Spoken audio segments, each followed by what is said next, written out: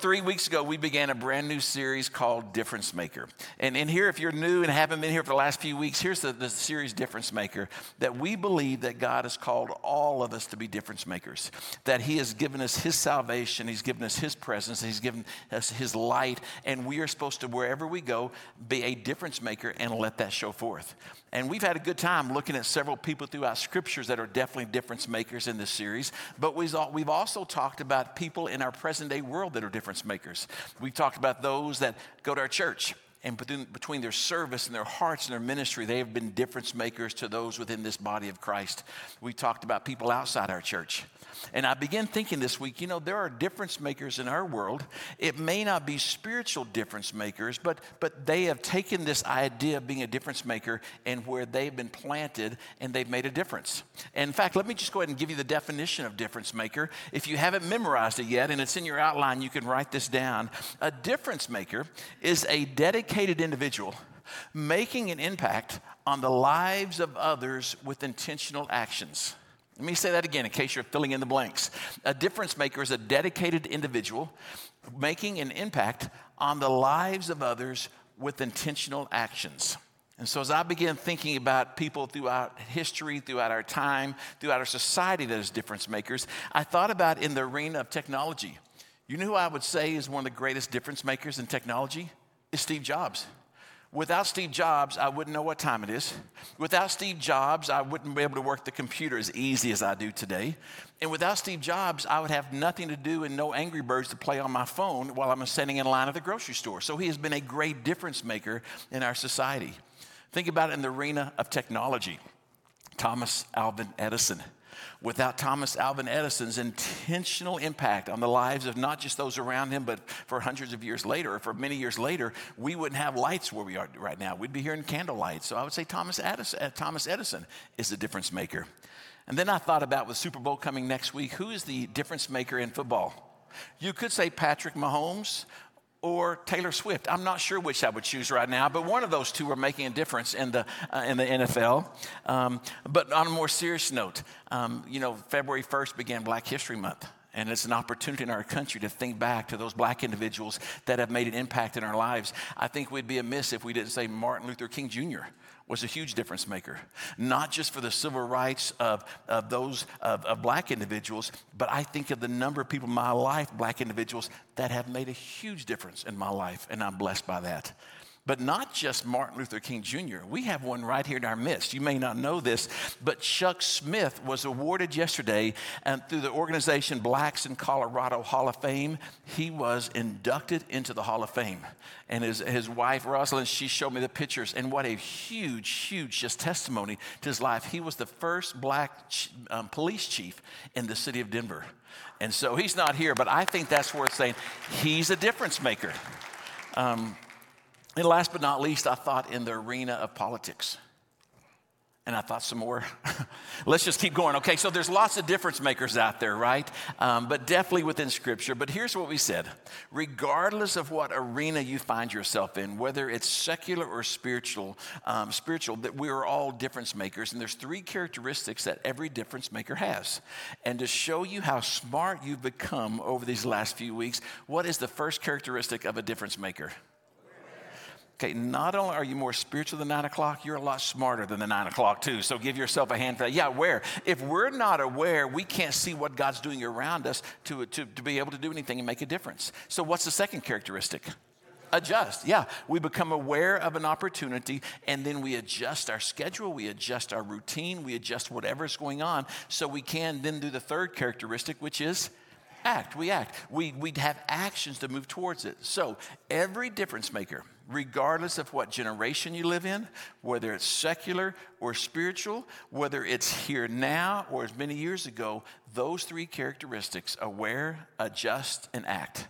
And I want to take you in the last sermon within this series to a story in the New Testament of a difference maker. It's not only one difference maker, but he made such a difference in the life of another that individual became a difference maker. Now, I have to kind of warn you, this particular story, if this was your first time to be at church, if you had never really cracked open the Bible, if you had never thought through Christianity and who Jesus is, you might read this story and you might think, whoa, I never anticipated a story like that in the Bible. Because this particular story, to me, has a combination of different movies and TV shows coming together. It is a combination of The Exorcist, Naked and Afraid, and The Chosen all coming together. And as we read it, you will see why I say that. So Luke chapter 8, and starting in verse 26, and here's today's story of the difference maker. So they arrived in the region of Gerasenes. Now, when they say they're talking about Jesus and his disciples. If you had read a few verses before this, you would have discovered Jesus and his disciples had just crossed the lake, and on the night they crossed the lake, it was the night of the big storm. Do you remember in Sunday school, maybe as a small child, the big storm arose, and all the disciples got all nervous, and they woke Jesus up, and Jesus, we're going to die, and can you rescue us? That's what had just transpired. So as they finally got across the lake, as the lake had calmed, they arrived in this region. And it says, across the lake from Galilee. Then in verse 27, as Jesus was climbing out of the boat, a man who was possessed by demons came out to meet him. For a long time, he had been homeless and naked and living in the tombs outside the town. So can you imagine this type of welcoming party? I mean, you've just had an eventful night. You've just had an anxious night. You have dealt with all the stress of maybe thinking you're going to die, but you've also dealt and encountered Jesus calming the storm and having this amazing spiritual moment. And as soon as Jesus and his disciples get off the boat, this crazy man, this homeless man, this naked man, this demon-possessed man encounter them. And so you might just want to think, if you're the disciples, going, guys, can we at least get a foot out of the boat before we deal with this? But look what happens in the next verse. As soon as he saw Jesus, he shrieked, meaning the man, the demon-possessed man. He shrieked and he fell down in front of him. And then he screamed, why are you interfering with me, Jesus, Son of the Most High God? Please, I beg you, don't torture me. For Jesus had already commanded the evil spirit to come out of him. The spirit had often taken control of the man, even when he was placed under guard and put in chains and shackles. He simply just broke them, and he rushed out into the wilderness, completely under the demon's power. So Jesus and his disciples are getting out of this boat, and the Bible says this, that the man, the demon-possessed man, initiated the confrontation. But as he initiated the conversation, Jesus did not sit back to see how things were taking place. He was aware of what was taking place, and he initiated, because he adjusted and acted, he initiated while the man had a conversational initiation. Jesus had a spiritual initiation. That Jesus was aware that this man was possessed by demons, and the Bible lets us know that Jesus begins to cast those demons out of him. And at that moment is when the confrontation began to take place. Because as Jesus is beginning to confront the demons, to cast them out of them, the demons through the man were speaking, leave us alone. Don't bother us. Why are you doing us like this? Why don't you just go away and leave us all alone? And so you can sense the tension going on. You can sense the confrontation taking place. And at that point in verse 30, this is what Scripture says. And Jesus demanded. Notice it doesn't say, and Jesus nicely asked. It doesn't say that Jesus requested, hoping that they would respond in the correct way. At this moment, Jesus takes on the authority as a Son of God, and he demands. And he said, what is your name?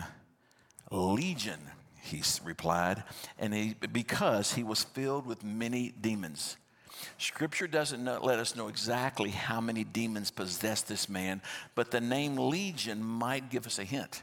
You see, back in the days of Jesus, when this was going on and the Roman army ruled basically the whole entire area, a legion was consisted of 6,000 soldiers.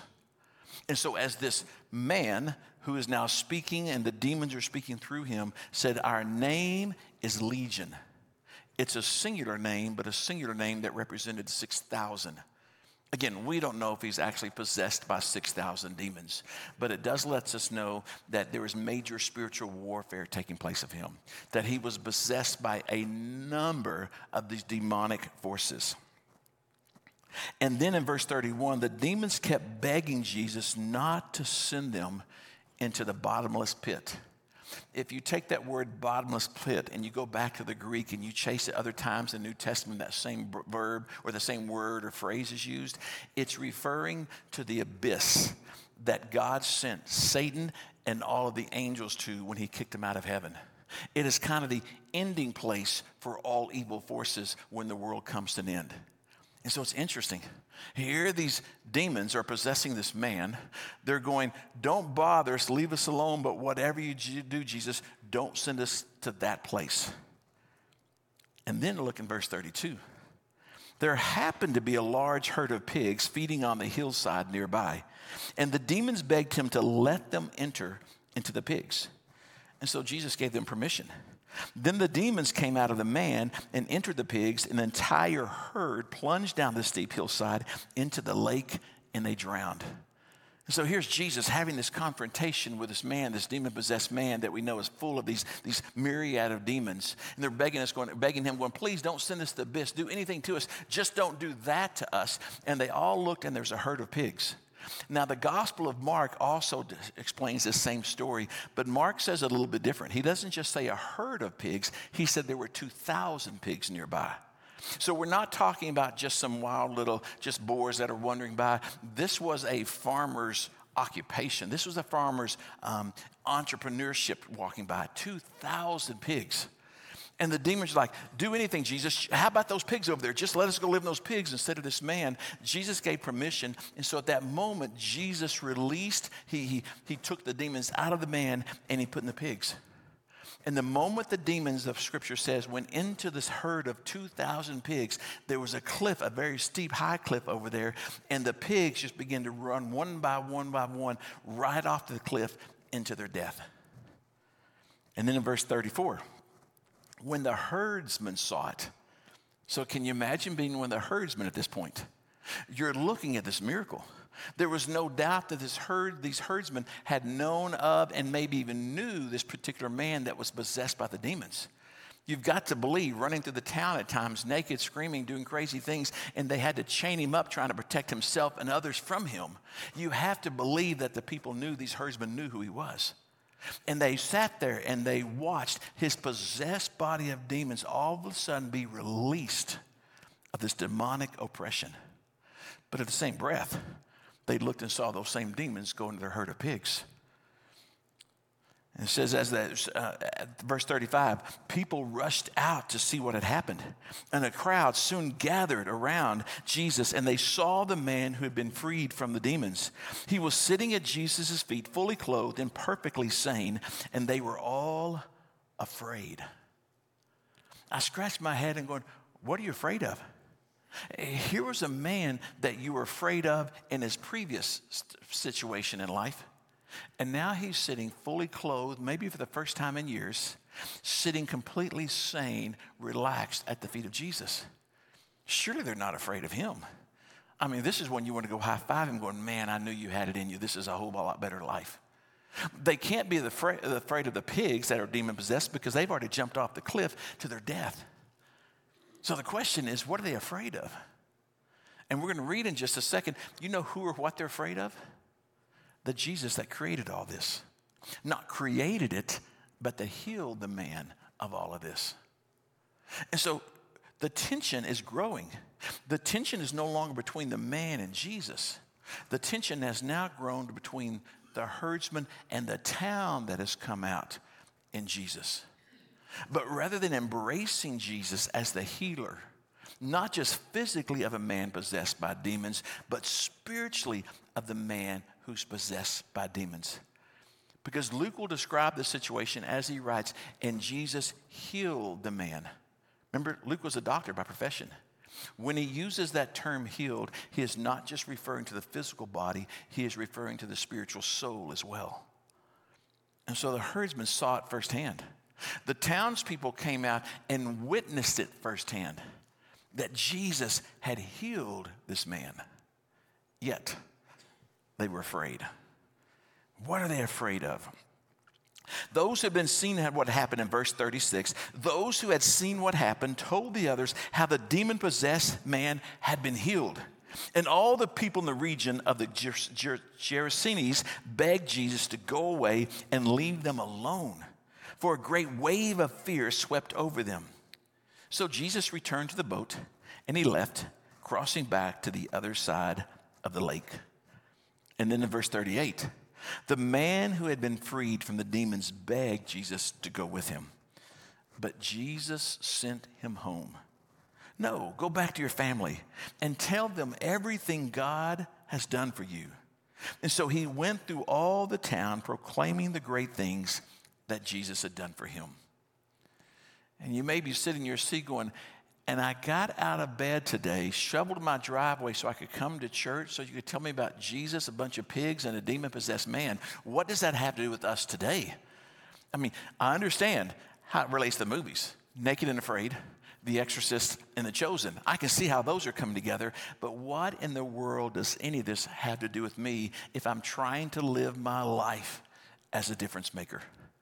Let me give you 5 facts from the scripture, but 5 facts in your life of how this particular story relates to you as a difference maker.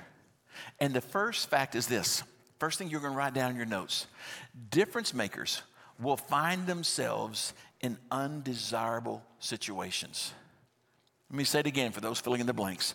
Difference makers will find themselves in undesirable situations. Let's go back to the story.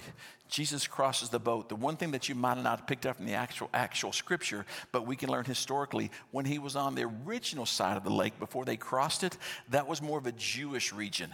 And so Jesus would have been a very familiar territory, might have been people he knew, but at least his faith would not have been as much in conflict with people. But when he crossed the Sea of Galilee and he came to the other side of the lake, this was a very non-Jewish region. This was full of Gentiles. And as a good Jewish person, to go mixing with the Gentile people like that would have made him unclean. On top of that, what were the animals right next to him? Pigs. Pigs were non-touchables when it came to the Jewish world. So he's in an area that's not accepted among the Jewish people. He's dealing with the pigs. There's a demon-possessed man there. It was just extremely undesirable. But when you read this passage, you don't get the idea that Jesus and them just got in the boat and said, wherever the wind takes us, we shall go. You sensed in the plan of Jesus, it was to go from this side to the undesirable side. Listen to me real close. If you choose and commit to being a difference maker, especially when it comes to being a spiritual difference maker, you will find yourself in undesirable situations. And if you're not finding yourself in undesirable situations, you're traveling in the wrong direction. Because why does light need to go to light to be a light? That as a difference maker, God has taken our light and he wants to share it in the dark places. In the first service, these last few weeks, we've had these 3 gentlemen, Chris and Charlie and David, begin visiting. And they're new to the faith. They're new to church. And so last Thursday night, I went to dinner with them. And we wanted some place with a lot of energy. You know, this first time we're going out to eat, you're going out to be the pastor. We're going to have a great conversation. I just want to hear their spiritual story where God has got them. So I said, let's pick some place with energy. Let's pick some place with just like high level, like, yeah, everybody's there. So we went to Black Eyed Pea down the street on Broadway. Now, we went at 7 o'clock, and I realized everybody's there at 4:30 eating dinner at Black Eyed Peas. So not much people were there at 7 o'clock. But I at some point, I want to bring these 3 guys to this service just so you can meet them. Man, to hear their story. Is it a complete story? Absolutely not, but neither is mine. But to hear that Jesus has come into their life and not just changed their, hey, let's go to church this week, then we'll go again next week. He has changed their lives. And as we sat around talking, 2 of the guys were like, hey, we want to get baptized because our faith is new and we're following Jesus. And one of the guys, David, said, I'd like to get baptized. Can I just do a private, personal kind of baptism ceremony? And the other one, Charlie, said, no. He said, no, we're not doing that. We got to have it in front of everybody because I want to invite my mom. I want to invite my friends. I'm inviting everybody to come. Now, again, when you know their story, a lot of invitations are going out to people who don't know Jesus. And Charlie was saying, I want to place myself in maybe an undesirable situation because people may not even believe what I'm believing now, but I want to invite them into my life so I can be a light into their life. Now, that's a baptism story, but it's a story for every single one of us that as followers of Jesus, we need to be in undesirable places, or we may not be hanging out in the right places. Let me give you the second one. The second fact, difference makers are more effective in the community than they are in the church. Let me say it again. Let that one sink in for a second. Difference makers are more effective in the community than they are in the church. Now, don't get me wrong. Within the church, we're difference makers. I mentioned Debbie Donay last week, and she's an amazing difference maker with our kids. Many of you serve in ways within the church that you're difference makers. But if all of us as difference makers just hang out in a holy huddle, and we try to make all the differences here, we're not going to be near as effective. Think about it for a second. The demonic man, he would have never been allowed into a church then. In fact, they chained him up, the scripture says, to try to keep him away from everybody. If he had never been allowed into the church, how would somebody ever approach him to know him the way Jesus did? I pray this. I pray that as every day goes on, and we take and create a culture of inviting, that we will be a place that everybody, no matter who they are, can know who Jesus is here. But even as we strive towards that, if the only difference making we do is when someone steps in those doors, we will miss the majority of the world that needs to know who Jesus is. And so you are in a place that God has designed you to be a more effective difference maker in your community than you are in this church. Whether it's at your workplace or social settings you're in. If you go to school, it's in school. Well, no matter where it is, that's where the light needs to be taken. And so in the community, you're much more effective as a difference maker as opposed to simply only here in the church. Let me give you number 3. The third fact, difference makers will face misunderstanding and rejection. Just write it down. Like, oh, I want to be a difference maker, but I don't really want to, I definitely don't want to be rejected, and I'd hate for somebody to misunderstand me. Then you won't be a difference maker. It will happen. Look at the story of Jesus. How did the people respond to him? He cast a demon out of a man. Jesus made him physically well, but he made him spiritually well. He saved his life, and how did the people respond? Here's what Scripture says. They were afraid of Jesus. They begged him to go away. They asked Jesus, leave us alone, Jesus. And lastly, a great wave of fear swept over them. Do you think Jesus was misunderstood in this moment? Absolutely. Did he come to bring chaos? No. Did he come to bring destruction? No. He came to bring peace. He came to bring the love of his Father, and he was misunderstood. And they said, could you please leave us and go away? It's really interesting when I study for sermons, I've got my commentaries, some very reliable sources to go to and study and understand the passages better. But sometimes I choose this great theological resource called Google. And this particular time, this past week, I Googled pigs, demon, going off the cliff. I got so many resources of people writing in there. Jesus wasn't very smart. Jesus wasn't very kind. Jesus did a very non-economic response. Because here's what the response was. Maybe Jesus missed it this time because when he cast the demons out, he put them in the pigs. 2,000 pigs went off the cliff. And how many hungry families were there left because their economic source of just money was taken away? And Jesus was being just dogged and ridiculed and misunderstood and just criticized. You're going to, well, Keith, stop using Google and stop going to these non-Christian resources to get your information. Just so you'll know, they weren't non-Christian resources. I Googled, but I was looking for pastors and theologians and Sunday school teachers and what they had to say. And even the Christian community misunderstood Jesus. Now, just for a note, if we want to have a little theological discourse here, when I read the scripture, Jesus never sent the demons to the pigs. It says there were some pigs available, and the demon said, could you send us there? And the Bible just says, and Jesus released the demons. So he gets even accused of something that he may not have specifically sent them there, but guess what? The blame's got to go somewhere, and they blame Jesus. They misunderstood him. They judged him. They criticized him. Doesn't it make sense? If the Savior of the world is misjudged and criticized, and we're followers of the Savior, don't you think it may put us in line of sometimes being misunderstood?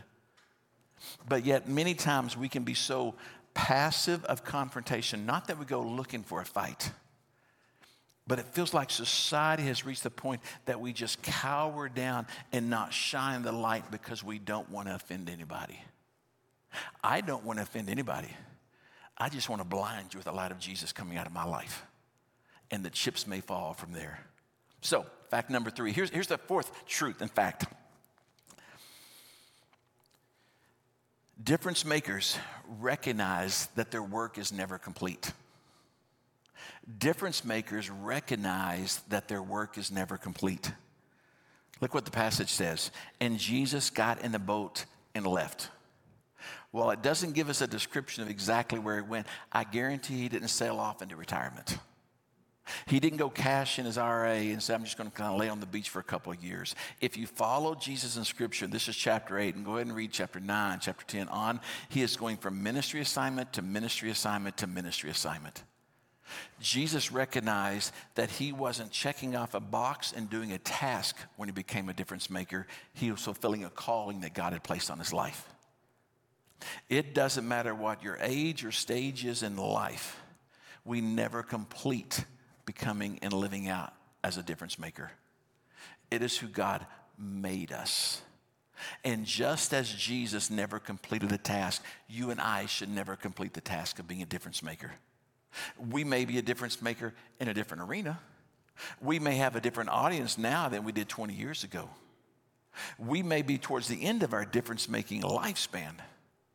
But until we take our last breath of life, God has called every one of us to continue to be difference makers. Here's the fifth and last one. Difference makers. Difference makers understand that inviting others is a command and not a suggestion. Difference makers understand that inviting others is a command and not a suggestion. Let me take you back that passage at the very end of it, verse 38 and 39. And it says, the man who had been freed from the demons begged to go with Jesus.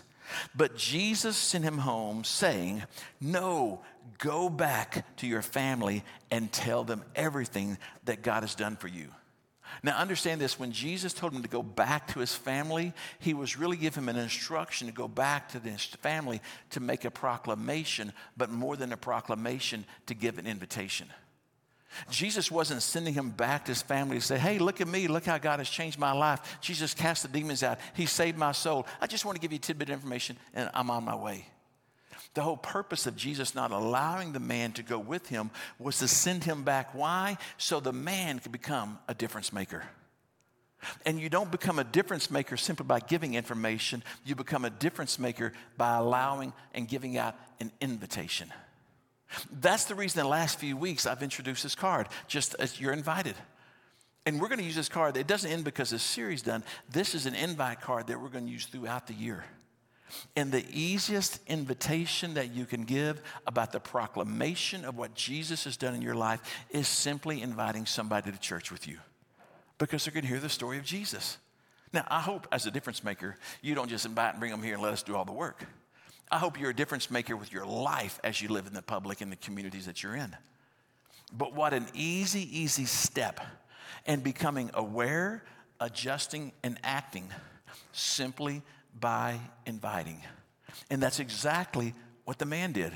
He went to his family, Jesus sent him to his family to proclaim and then invite. But look what, it's not just the family. Jesus said, go to your family. He says, now go back to your family and tell them everything God has done for you. So he went all throughout the town proclaiming the great things Jesus had done for him. It would have been so easy. In fact, the man even requested Jesus to stay in this religious environment. Jesus, can I go hang with you? Can I hang with your disciples? Wouldn't that have been the richest spiritual life you could have led? I mean, just imagine walking with Jesus for the next several years of his life. Can you imagine just oozing, getting the oozing spiritual knowledge from the disciples? It would have been great. But Jesus doesn't call us to hang out and stay in these religious environments. He said, no, you can't go. You need to go out into where religion is not. You need to go out where Jesus is not. And he says, proclaim to your family. But the man's proclamation went beyond the family, and it went to all the town.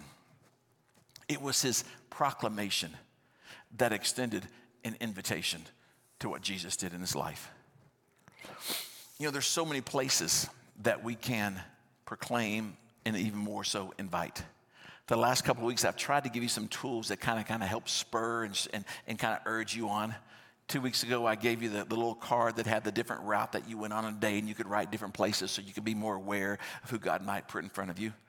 Last week, a card was handed out that had your neighborhood on there, because that could be the most fertile place that you could be just the light. But unfortunately, so many times we don't even know who our neighbors are, because we pull in the driveway, up in the garage, and we never come out. And so the card was just to at least get you to identify who your neighbors are. And so here's the tool that I give you today. You received as you walked in. It says, My Focus. And it's simply a card that each of us has specific individuals in our lives that we know we need to be a difference maker in their lives. And you can just write their names on there. You can stick this in the Bible. You can stick it in the book you're reading as a bookmark. You can put it on your refrigerator. But it's simply a tool to say, God, make me aware of fill in the blank. Help me adjust my life to fill in the blank. And it's 3 specific people. In fact, I think this card and this card go hand in hand, because these folks may be the easiest ones to invite because you know them the best. It's ones that I'll pick you up and I'll take you to lunch type of invites, versus here's a card, maybe one day I'll see you there. But the whole idea is for us to become inviters as we proclaim what God has done for us. And these are your specific people. You know, I told you we're in this series, The Difference Makers, and this is actually the last week of it.